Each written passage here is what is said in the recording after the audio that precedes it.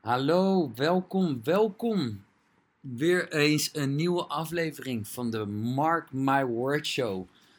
Wauw, dit is zo lang geleden. En waarom? Uiteraard, wij als gezin, ik, mijn vrouw en mijn twee kleine kinderen, hebben in Nederland alles achter ons gelaten. Ergens during that pandemic shizzle. En eigenlijk was de laatste aflevering was in december, I guess 2020. En ja, everything happened since. Jongens, luister. Ik vond dat het weer tijd was voor een nieuwe podcast, maar op een iets andere manier dan normaal. De 19 afleveringen van 2020 waren allemaal opgenomen met een gast, waarbij ik niets anders was dan de interviewer en af en toe mijn ongezouten mening erdoorheen jaste. En ik denk, zeker omdat de wereld compleet aan het veranderen is. En ik denk dat ik wel kan stellen dat ik de afgelopen 1,5 jaar dat we aan het reizen zijn geweest, behoorlijk wat gezien heb en wat meegemaakt heb. Dat ik dacht van ja, ik moet dit weer in een podcast douwen. Ik ga dit uiteraard proberen om dit gewoon wat korter te doen dan normaal. Want het is geen interview. Dus het is een andere setup. En ja, ik denk dat zeker gezien de luisteraars en de vragen die ik destijds altijd kreeg, wat zij belangrijk vonden, wat zij interessant vonden voor hunzelf, voor hun werk, voor hun leven. Ja, ik denk dat dit wel een podcast gaat zijn die voor jullie interessant kan zijn en kick is. Want het is tenslotte laat ik wel zeggen, een deel van het leven dat velen van jullie nastreven. En dat is namelijk vrijheid. Dus je hebt financiële vrijheid aan de ene kant en je hebt geestelijke, mentale vrijheid aan de andere kant. En ik denk dat beide heel erg dicht bij elkaar liggen. Dat het een makkelijker te realiseren is met het ander en vice versa. Dus laten we daar eens met elkaar over gaan babbelen het komende half uur. En dan gaan we eens even kijken hoe de reacties gaan zijn op basis van deze podcast. Van de luisteraars die ik nog over heb na 1,5 jaar uiteraard.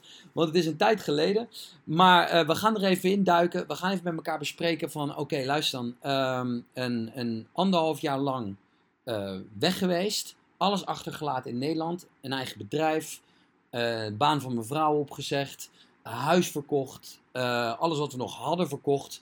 Kinderen van school afgeplukt. En hulp de wereld rond.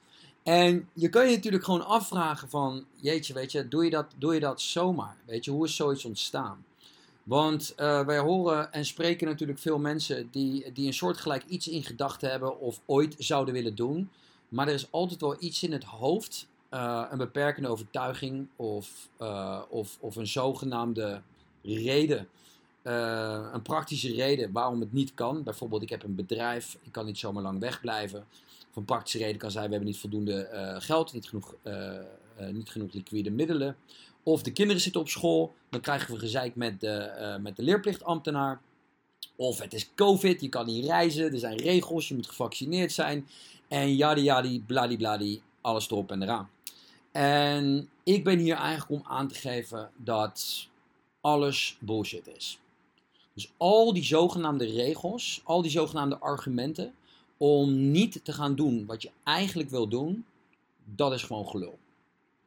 Dus daar waar er absoluut praktische, rationele redenen kunnen zijn om bijvoorbeeld op een bepaald moment nog niet weg te gaan of op een bepaald moment in dat leven blijven zitten waar je nu zit, dat geloof ik allemaal best. Maar in the end zou er niets moeten zijn wat jou zou kunnen tegenhouden. Want dat is wat wij geleerd hebben als een gezin. Al die zogenaamde beren op de weg, die verdwijnen als sneeuw voor de zon wanneer je eenmaal de beslissing hebt genomen om er gewoon vol voor te gaan. En ik denk dat hetzelfde geldt voor mensen die bijvoorbeeld een onderneming willen starten en die nog vastzitten in een salaris en daardoor bang zijn dat als ze een onderneming starten dat ze niet evenveel geld verdienen als dat ze deden met het salaris. Of dat ze geen psychisch vangnet hebben, want dat is wat een werkgever is een psychisch vangnet dat zogenaamd elke maand jouw salaris overmaakt en dat er zogenaamd geen risico aan vastzit. Ditzelfde geldt eigenlijk voor je leven drastisch veranderen en drastisch anders in gaan vullen. Zoals bijvoorbeeld alles achter te laten in Nederland.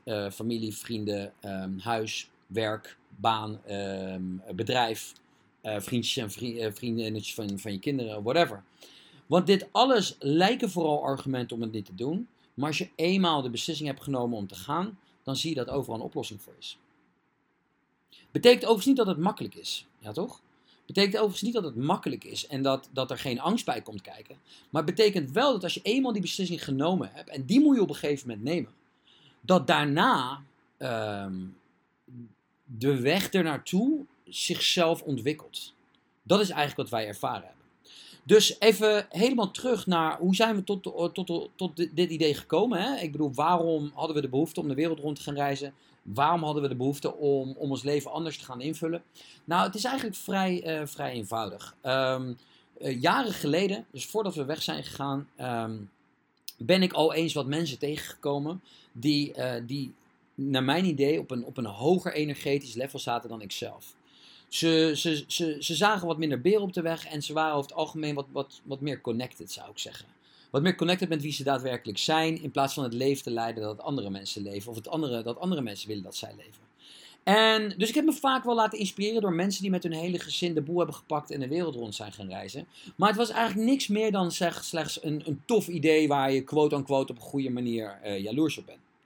Dus na al die verhalen aangehoord te hebben jaren geleden van mensen die presentaties gaven en hoe tof het was om de wereld rond te reizen met je gezin, heb ik dat destijds gewoon een plekje gegeven. Ik heb het thuis wel eens geopperd.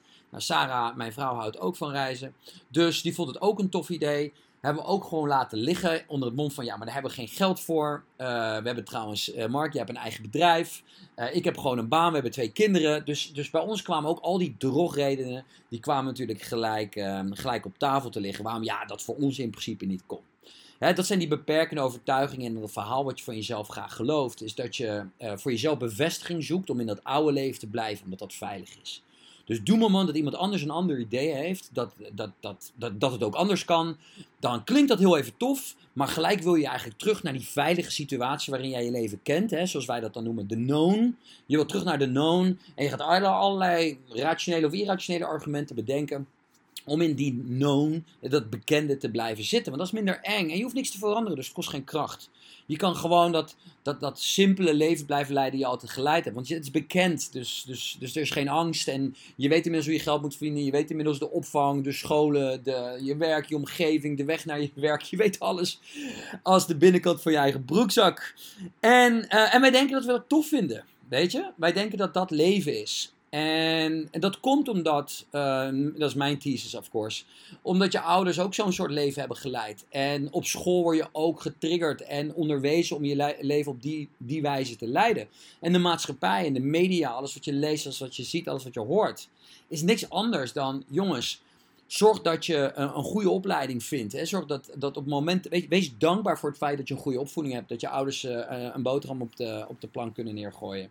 Dat jij lekker kan eten, dat je niet onder voet raakt. Zorg dat je je best doet op school, zodat je belangrijke dingen leert. Zodat je daarna je rol kan spelen in de economie. Zodat je een baan kan vinden, zodat je salaris kan krijgen. En dat jij bijdraagt aan de domestic product van het land waar je in werkt. Hè? Dus dat je meezorgt voor de productie. Een rol speelt in de economie, daar geld voor krijgt, zodat jij uiteindelijk een lening kan nemen om een huis te kopen. En vanuit daar eigenlijk langzaamaan een steeds duurder, zogenaamd beter, interessanter leven kan leiden. Zorg dat je vriendjes en familie in de buurt hebt, zodat je niet alleen bent. Zodat je een stukje sociaal vangnet hebt voor mocht je ooit in de problemen komen. En word langzaam 60, word langzaam 70. Dat is een beetje het einde van je leven, ja toch? Dat is het verhaal wat wij moeten geloven, hoe het leven bedoeld is. En het klinkt logisch, want het hele economische stelsel is erop ingericht dat wij geld blijven uitgeven. En we kunnen alleen geld blijven uitgeven als we geld verdienen. En wij spelen alleen een belangrijke rol in die economie als wij werk doen waar we geld voor terugkrijgen. Want doen wij geen werk, krijgen we geen geld, doen we niet mee, stort de economie in. Dus op het moment dat je opt-out, dat je eruit stapt, dan ben je niet meer relevant voor het land waar je woont. Dan ben je geen waardevolle asset meer. Want je zet niks om. Dus zij zullen je altijd zo willen prijmen, de omgeving. En je ouders en je familie en vrienden geloven dit onzinverhaal natuurlijk ook. Die geloven ook dat, weet je, zolang jij meedoet, zolang jij doet wat iedereen doet, dan ben je goed bezig. You know? Als je dat niet doet, hoor je daar eigenlijk niet helemaal bij. Ben je een beetje een gekkie. Voel je er beter buiten. Maar zolang jij gewoon op school je best doet, dan krijg je sociale beloning van je ouders. Soms zelfs een financiële bewoording van je familie als je een goed rapport hebt of iets dergelijks. En iedereen is ook zo trots als je diploma haalt. Maar wat zegt die diploma eigenlijk? Die zegt dat je geleerd hebt wat zij willen dat je leert. Hè? De instituties Die hebben allerlei boeken geschreven. En die boeken zijn zorgvuldig samengesteld. Zodat jij dingen gaat leren die belangrijk zijn voor de economie. Om bij te dragen aan het hele plaatje. Dat we met z'n allen voor altijd trapped zitten in die red race. In dat verhaal waar iedereen zo stevig in gelooft.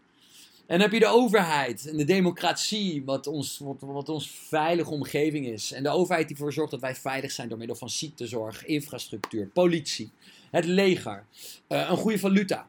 Alles wat zij creëren. En daar willen ze voor betaald worden in de vorm van belastingen. En ze houden jou safe, ze houden jou veilig. Dat is het hele verhaal. En dat herhaalt zich eigenlijk gewoon voor iedereen altijd. En als je dan de cijfertjes erbij pakt. En ik heb natuurlijk psychologie gestudeerd in het verleden. En als je dan na gaat denken over hoeveel psychologische ontevredenheid er is op dit moment in de wereld. Vooral in de westerse wereld. Daar waar wij quote-unquote rijk zijn. Daar waar wij quote-unquote voldoende eten hebben en voldoende geld hebben. Ja, daar zijn de meest matige cijfers als het gaat om geluk. Om well-being. En hogere cijfers met psychische ziektes, stoornissen en zelfs zelfmoordcijfers. Die zijn het hoogst in de landen waar veel geld aanwezig is.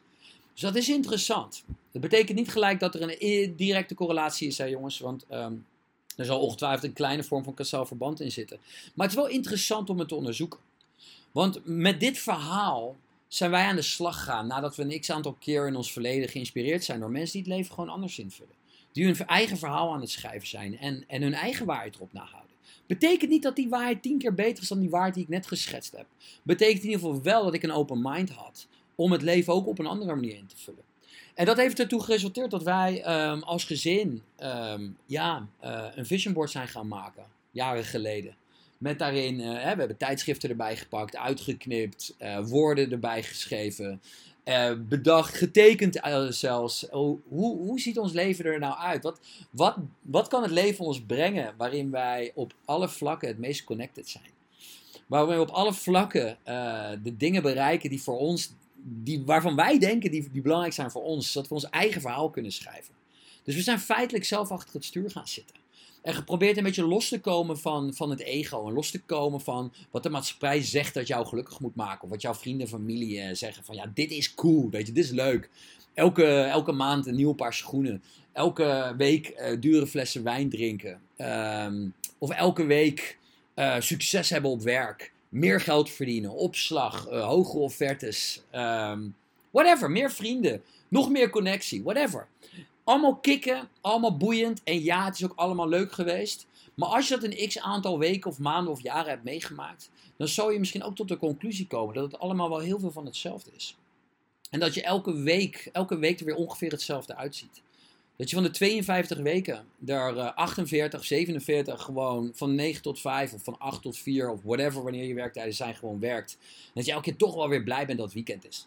Ook al vind je je werk tijdelijk leuk, weet je. De eerste 2 jaar als je van baan verwisseld bent of een nieuw bedrijf gestart bent, ik ken het. Vind je het kicken, vind je het allemaal aantrekkelijk, vind je het nieuw. Maar naarmate je iets voor een langere tijd doet, dan komt toch een beetje die herhaling en die verveling komt erin. En kom je tot de conclusie dat je toch elke keer wel weer vrijdag bent als je vrijdagochtend wakker wordt. En vrijdagochtend, want dan weet je dat je 's middags weer kan gaan starten met een drankje. Of met een uitetentje. Of Netflix. Of welke verslaving jou dan ook maar op dat moment vrolijk maakt, weet je. Het is die toevluchten die wij zoeken om maar bezig gehouden te worden, weet je. Zodat we toch een klein beetje die positieve energie hebben aan de hand van dat leven wat toch wel redelijk tot verveling leidt. En weet je, misschien geldt dit voor jou helemaal niet, weet je. Of misschien heb je op een ander bewustzijnsniveau heb je andere conclusies getrokken, which is fine. Maar ik vond het tijd om ons verhaal te vertellen. Want voor ons was het dus belangrijk, ondanks dat we al die dingen hadden die iedereen zei die ons gelukkig maakten. Heel mooie huizen, de haven van Scheveningen. Alles erop en eraan. 2 auto's voor de deur. Een eigen bedrijf. Met andere woorden, vrijheid. Dus ik kon zelf bepalen of ik op maandag, dinsdag, woensdag, donderdag, vrijdag werkte. Eigen werktijden. Voldoende geld. Voldoende financiële middelen voor whatever. Etentjes, familie en vrienden, connectie. Het was er allemaal. En toch voelde ik een soort van leegte. En ik denk dat ik eerlijk kan zijn met de practices, de meditaties en alles wat ik constant ook deed. dat het niet is dat ik ondankbaar was of iets dergelijks, weet je. Ik voelde absoluut de dankbaarheid voor alle kansen en mogelijkheden die ik gekregen heb, waardoor ik zo'n, quote-unquote zorgeloos leven had. Maar tegelijkertijd had ik daardoor ook meer tijd dan een ander. Hè? Iemand die niet zorgeloos kan leven, die moet constant doorbeuken. Dus in armere landen of in armere wijken, waar je constant door moet beuken om de eindjes aan elkaar vast te knopen, heb je natuurlijk helemaal geen tijd om over dit soort dingen na te denken. Om filosofischer te gaan nadenken. Maar dan moet je gewoon bikkelen. En dan moet je gewoon voor elkaar beuken. En dan ben je blij als je het einde van de dag weer gehaald hebt. Dus daarmee gezegd hebben dat ik heel veel respect heb voor alles en voor iedereen. Die altijd doorbeukt. En ondanks tegenslag of nare tijden toch altijd weer de energie vindt om het voor zijn of haar familie weer te organiseren. Dat is super tof. Maar wij hadden wel de mogelijkheid om erover na te denken. Want we hadden de schaapjes allemaal op het droge. En dan naar een hoger bewustzijn. Weet je? Mede door een x-aantal cursussen en groepen. Ik zat in de cirkel van Awake Origins van Joël van het Goor. Als je dat nog niet gedaan hebt, zou ik dat zeker even uitzoeken en checken. Waar zij mee bezig zijn, want het is een global movement. Ik ben er nu ook aan verbonden overigens. Omdat ik zie wat voor shift zij creëren in people's minds. En dit ging allemaal hand in hand bij mij samen, terwijl ik zelf aan het mediteren was, zelf practices aan het doen was, zelf aan het visualiseren was van hoe we ons leven eigenlijk willen leiden. En wat belangrijk is voor ons en wat minder belangrijk is voor ons. En al die gedachten die wij hadden vanuit ego en vanuit maatschappij meegekregen, zijn die echt van ons? Of zijn die erin geduwd door imprinting en door manipulatie al die jaren heen dat je jong was, weet je? En dan gezamenlijk met mentors, coaches, mensen om je heen, die ook een hoger bewustzijn activeren bij zichzelf, kom je langzaamaan tot de conclusie dat je toch wel het leven leidt wat voor een ander misschien heel leuk is, maar niet per se voor jou, weet je? Dat er meer is in het leven dan alleen geld verdienen en dat uitgeven aan zogenaamde verslavingen. Ik noem alles even verslavingen. Of je nou elke avond een serie leuk vindt, elke avond naar het casino gaat, elke avond of elk weekend voetbal wil kijken. Of heel erg van shoppen houdt en elke week nieuwe kleding wil kopen. Het zijn allemaal indirecte verslavingen. De ene is alleen wat erger of wat destructiever voor je lichaam dan een ander. Drugs, alcohol, idem dito, weet je. En weet je, been there, done that, weet je wel. Allemaal gedaan. En echt wel die thrill opgezocht. In alles. In feestjes, in drugs, in alcohol, in ondernemen, in geld verdienen. In meer kleding kopen. In steeds duurdere wijnen halen. In toffe films kijken. Ik denk dat ik overal wel een semi-verslaving aan voelde. Pokeren. En overal dan ook steeds weer iets verder opzoeken. Totdat je de conclusie komt dat het misschien nooit genoeg is. Weet je, bijvoorbeeld een etentje waar we dan elke week weer naar uitkeken. En elke week mondde het weer uit in te veel drinken. Met heel veel gezelligheid. Of vervolgens die dag daarna toch wel enigszins naar de kloten te zijn. En maandag weer te moeten werken. En dan weer uit te kijken naar de vrijdag. Dus zelfs salaris is denk ik een indirecte verslaving. Weet je bent er echt aan verslaafd. Je wil elke maand verwacht je weer dat het op je rekening komt. Zodat jij weer de dingen kan uitgeven die jou zogenaamd tijdelijk gelukkig maken. Om vervolgens achter te komen na een maand dat je weer nieuwe nodig hebt. Ja toch? Anyways, daar moet je zelf maar over nadenken. Weet je. Lang verhaal kort. Wij trokken de conclusies. Ik hou hem bij mezelf. Dat het leven meer te bieden heeft dan dat westerse verhaal wat in Nederland rondzinkt. Wat een tof leven is. Nogmaals, aan de hand van mentors, coaches, mensen met een hoger bewustzijnsniveau, hoger energetisch niveau. Daarmee te connecten, daarmee te contacten, daarmee ook te visualiseren en te filosoferen over hoe het er ook uit kan zien. We hebben onze eigen vision board gemaakt en zijn we daar eigenlijk dagelijks op gaan mediteren, dagelijks op gaan visualiseren en dagelijks op gewoon gaan bespreken aan de eetkamertafel. En het grappige is, je komt steeds dichter bij het gevoel dat het al aan het gebeuren is. Dat het een kwestie van tijd is. Dus figuurlijk gezien of geestelijk gezien heb je het gevoel dat nieuwe leven er al is. Maar in 3D-realiteit was het nog niet zo ver. Maar dat maakte dus niet uit. Je had elke dag een lach op je gezicht. Je deed je leven op een hoger energetisch niveau. Waardoor je uiteindelijk steeds dichter bij de waarheid kwam. En bij oplossingen kwam. Voor al die zogenaamde beperkende overtuigingen en die problemen die ik aan het begin van de podcast aanhaalde. Right?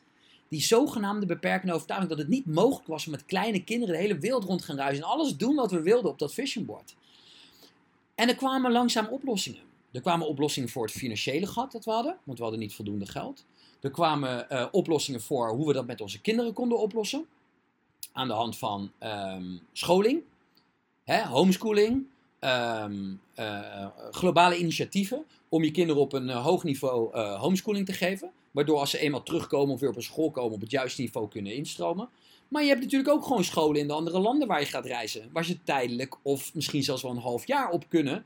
En uiteindelijk een heel jaar zoals wij nu doen in de Dominicaanse Republiek waar we op dit moment zijn gevestigd. Er kwamen oplossingen voor al die zogenaamde beperkende overtuigingen. Net zoals mijn bedrijf. Hoe kon ik nog geld verdienen? Want ze wilden me allemaal fysiek aanwezig hebben. En warempel.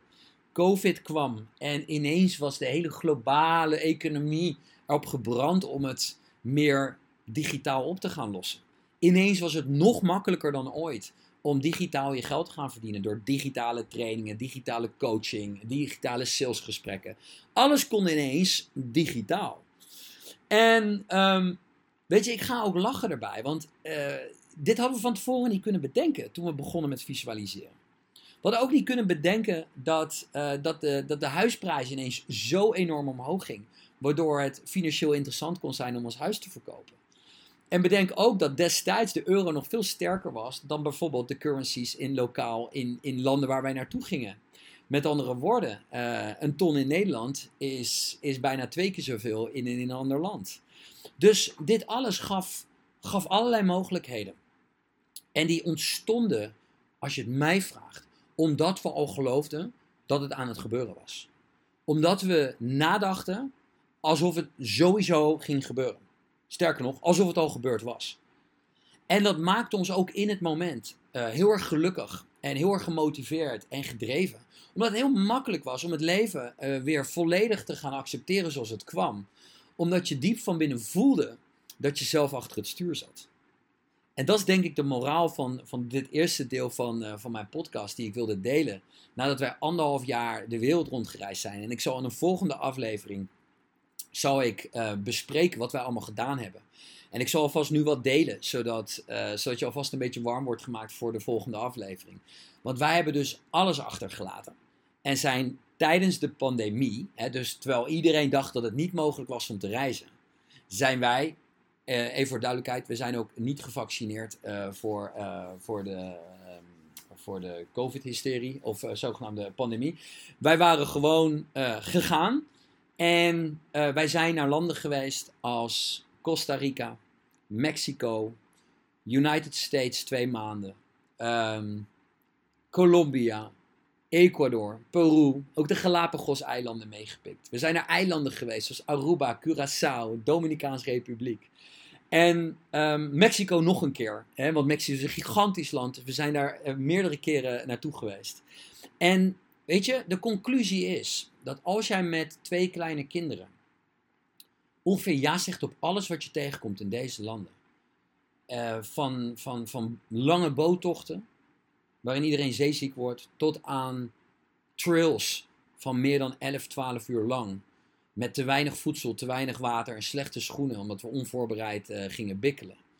Wat je dan allemaal tegenkomt in het leven. En dat je opnieuw humble wordt. Dan zou je dat misschien niet aan mij zeggen als je mij hoort praten met al die overtuigingen. Maar echt, als je de natuur tegenkomt, de zee, die gigantische bergen, de woestijn, de kou aan de bovenkant en de warmte aan de onderkant. Ja, dat is immens, weet je. Ik heb een smile op mijn gezicht. De dingen die je dan meemaakt als gezin en hoe je naar elkaar toe groeit. En de connectie voelt met alles.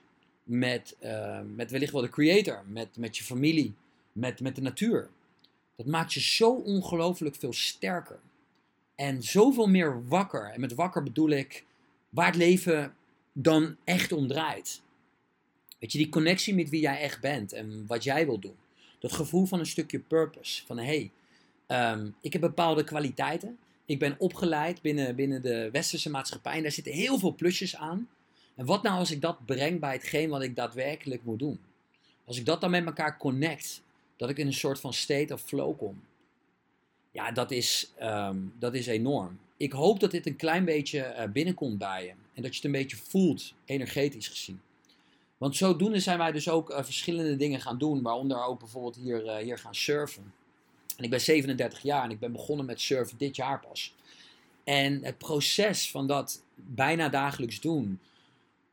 Hoe je leert humble te zijn, dat je de zee niet kunt controleren. Al die variabelen waar je mee te maken hebt, die kan je simpelweg niet controleren. Je moet opnieuw nederig worden. Het is iets nieuws. Je moet in een state of flow komen. En je moet accepteren dat het een proces is. En dat de ene dag de andere dag niet is. En dat de ene dag, nadat je 2 weken hebt gebikkeld, dat je ineens best wel goed bent geworden. En dat je dan denkt, nu heb ik hem. Terwijl je die dag daarna alleen maar fuck-ups maakt. En dan weer realiseert van, oh wacht even. Het is een proces van vallen en opstaan. Net als het leven, weet je. En dat hebben we tijdens de reizen ook meegemaakt. Elke dag, dag in, dag uit. Nieuwe omstandigheden. In een omgeving dat we niet kenden. Allemaal steden waar we de taal nog matig spraken.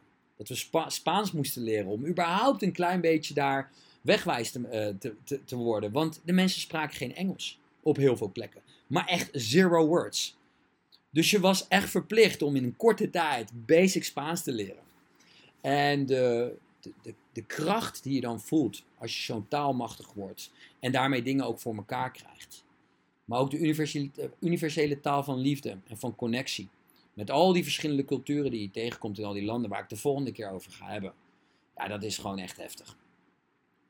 En niet zeggende hiermee dat het leven alleen absoluut kleur heeft als je de hele wereld rond gaat reizen. Absoluut niet. Ik denk dat er verschillende wegen naar Rome leiden. Alleen dat je op zijn minst, zeg maar, het bewustzijn bij jezelf moet activeren dat dat leven waar je nu in zit, niet per se, luister, puur de mogelijkheid dat het leven waar je nu in zit niet per se jouw leven is. Dat de potentie er is, de probability, de mogelijkheid, dat dit misschien het leven van je ouders is, of van je vrienden, of van wat jij dacht dat jouw leven was. Dat je die mogelijkheid in ieder geval in overweging neemt. Voordat je straks 65 bent, 70 bent, 85, whatever, hoe oud. Waarin je dit soort keuzes niet meer kan maken, niet meer kan switchen, omdat je dan gevoelsmatig al tegen het einde van je leven aan zit, weet je. Niet zeggen dat je dat zit als je 65 bent, obviously, want als jij dat op een goede manier invult, kan je wellicht wel 85, 95 worden, who knows. Dus het is nooit te laat, hè? Dan kom je op die quote uit van dat Chinese gezegde. The best time to plant a tree was 20 years ago. The second best time is now. It's never too late to change. Dus zelf achter het stuur gaan zitten begint natuurlijk niet met gelijk allerlei beslissingen nemen en whatever, ontslag nemen of nieuw bedrijf starten of gelijk een kinderen nemen of weet ik veel welke beslissingen je hebt uitgesteld in je leven. Dat is niet wat ik bedoel, weet je. Wat ik bedoel is dat je simpelweg het bewustzijn bij jezelf activeert. Leef ik nu het leven dat mij het maximale geeft? Hoe dankbaar je ook bent voor alles wat je hebt, dat is altijd belangrijk om te zijn. Dat moet je nooit overboord gooien. Het is nooit, ik had ook liever mijn wereld rondgereisd. Nee, helemaal niet. Wees absoluut dankbaar voor alle kansen die je gekregen hebt door de situatie waar je in zit. Zelfs als er heel veel nare dingen zijn gebeurd. Dankbaar zijn voor die nare dingen, voor de lessen dat met zich mee hebben gebracht. Want daar heb ik nog een lang verhaal voordat ik nog een keer ga delen de volgende keer. Wat ons in Peru is overkomen. Super eng verhaal. Super spannend. Maar in hindsight wel het moment dat we als gezin keihard naar elkaar zijn toegegroeid. En weten wat we aan elkaar hebben in moeilijke tijden. En zo hebben we meer moeilijke dingen meegemaakt tijdens de wereldreis. Dus daar ga ik het zeker allemaal nog over hebben in de volgende aflevering. Maar ik wilde deze niet te lang maken. Zodat het een lekker, binnen ongeveer een half uurtje blijft. En jij lekker kan genieten terwijl je in de auto hebt gezeten. Of weet ik veel, even de afwas hebt gedaan. Weet ik veel wanneer je podcast draait. Ik doe het altijd als ik de afwas doe namelijk. Dus vandaar. Maar besef, dankbaarheid altijd. Gratitude in de basis always. Het is niet met een jaloers gevoel kijken naar iets hoe een ander zijn leven leidt. Het is puur bij jezelf het bewustzijn activeren. Haal ik het maximaal uit mijn leven? Geef ik mijn leven maximaal kleur? Of kan ik dit, kan ik meer creëren? Kan ik meer richting purpose bewegen? Door over beperkende overtuigingen heen te stappen en beslissingen gewoon te nemen zonder te veel in beperkingen te denken. Maar gewoon ervan uit te gaan dat die zogenaamde problemen zichzelf vanzelf oplossen. Ofwel door de universe, ofwel omdat jij een actie onderneemt dat letterlijk zo'n probleem oplost, omdat die gewoon in je schoot geworpen wordt. Dat is wat ik wilde delen. Tot zover. We gaan volgende keer verder met de volgende podcast waarbij ik meer ga delen over wat we hebben meegemaakt in al die Zuid-Amerikaanse en Centraal-Amerikaanse en Noord-Amerikaanse landen. Want het cultuurshock is zo groot met wat wij in Nederland hebben en wat we überhaupt in Europa hebben. Ik heb ook door Europa gereisd, dus ik kan er wat over meepraten. Maar het is zo verschillend. Het is zo verschillend en het geeft je een compleet nieuw idee van leven. En mijn gevoel is, bring best of both worlds together. En personaliseer dat en leef je leven vanuit daar verder. Oké, dankjewel voor de aandacht voor nu. Als je vragen hebt, jullie weten me te vinden. Ik heb inmiddels een nieuw bedrijf opgericht, My Crypto Unseen, waarin ik de diepte in ga in onze community. We hebben een hele community opgericht waarin we mensen onderwijzen over Bitcoin en crypto. Waarom ben ik zo enthousiast hierover geraakt? Omdat de landen waar ik ben geweest, de nationale currencies, en daar ga ik later meer over vertellen, compleet ingestort zijn. Compleet inflated. En dat gevaar heerst nu ook voor de Europese economie en de Noord-Amerikaanse economie. Dus de hele westerse economieën gaan hier ook mee te maken krijgen. En ik heb gezien wat het belang is van Bitcoin. En het is zo'n groot verschil. Bitcoin en crypto zijn niet hetzelfde. En dat is wat vele mensen wel denken. En ik voel een enorme purpose-gedrevenheid om mensen te vertellen over wat Bitcoin is en welke rol het kan spelen. En in mindere mate crypto. Crypto is speculatief, nieuwe tech-industrie, dat waarschijnlijk in de toekomst een hele belangrijke rol gaat spelen. Waar je zeker van kan profiteren als je daar op termijn gaat instappen. Dus mocht je daar meer over weten, of mocht je gewoon vragen willen hebben over deze podcast, stel ze gerust op Mark Crypto Unseen. Mark met een C overigens, cryptounseen.com. Mark cryptounseen.com. Hoeft niet per se over Crypto Unseen te gaan. Mocht je interesse hebben, of mocht jij ook zien dat de economie klapjes krijgt en dat het misschien wel belangrijk is om na te denken over alternatieve wegen, alternatieve currencies. Bitcoin is the way. Ik doe gratis trainingen op dat vlak. Ik help mensen ook op te zetten in de crypto-industrie. Maar dat is wel een compleet ander verhaal. Dus hou die twee uit elkaar. Maar als je vragen hebt over de podcast of over de wereldreis, stel ze gerust. Hopelijk is dit een goede introductie geweest. En jullie horen mij snel weer met een verdieping over al de landen en welke lessen ik daaruit geleerd heb. Dankjewel voor nu en we zien elkaar snel. Bye bye.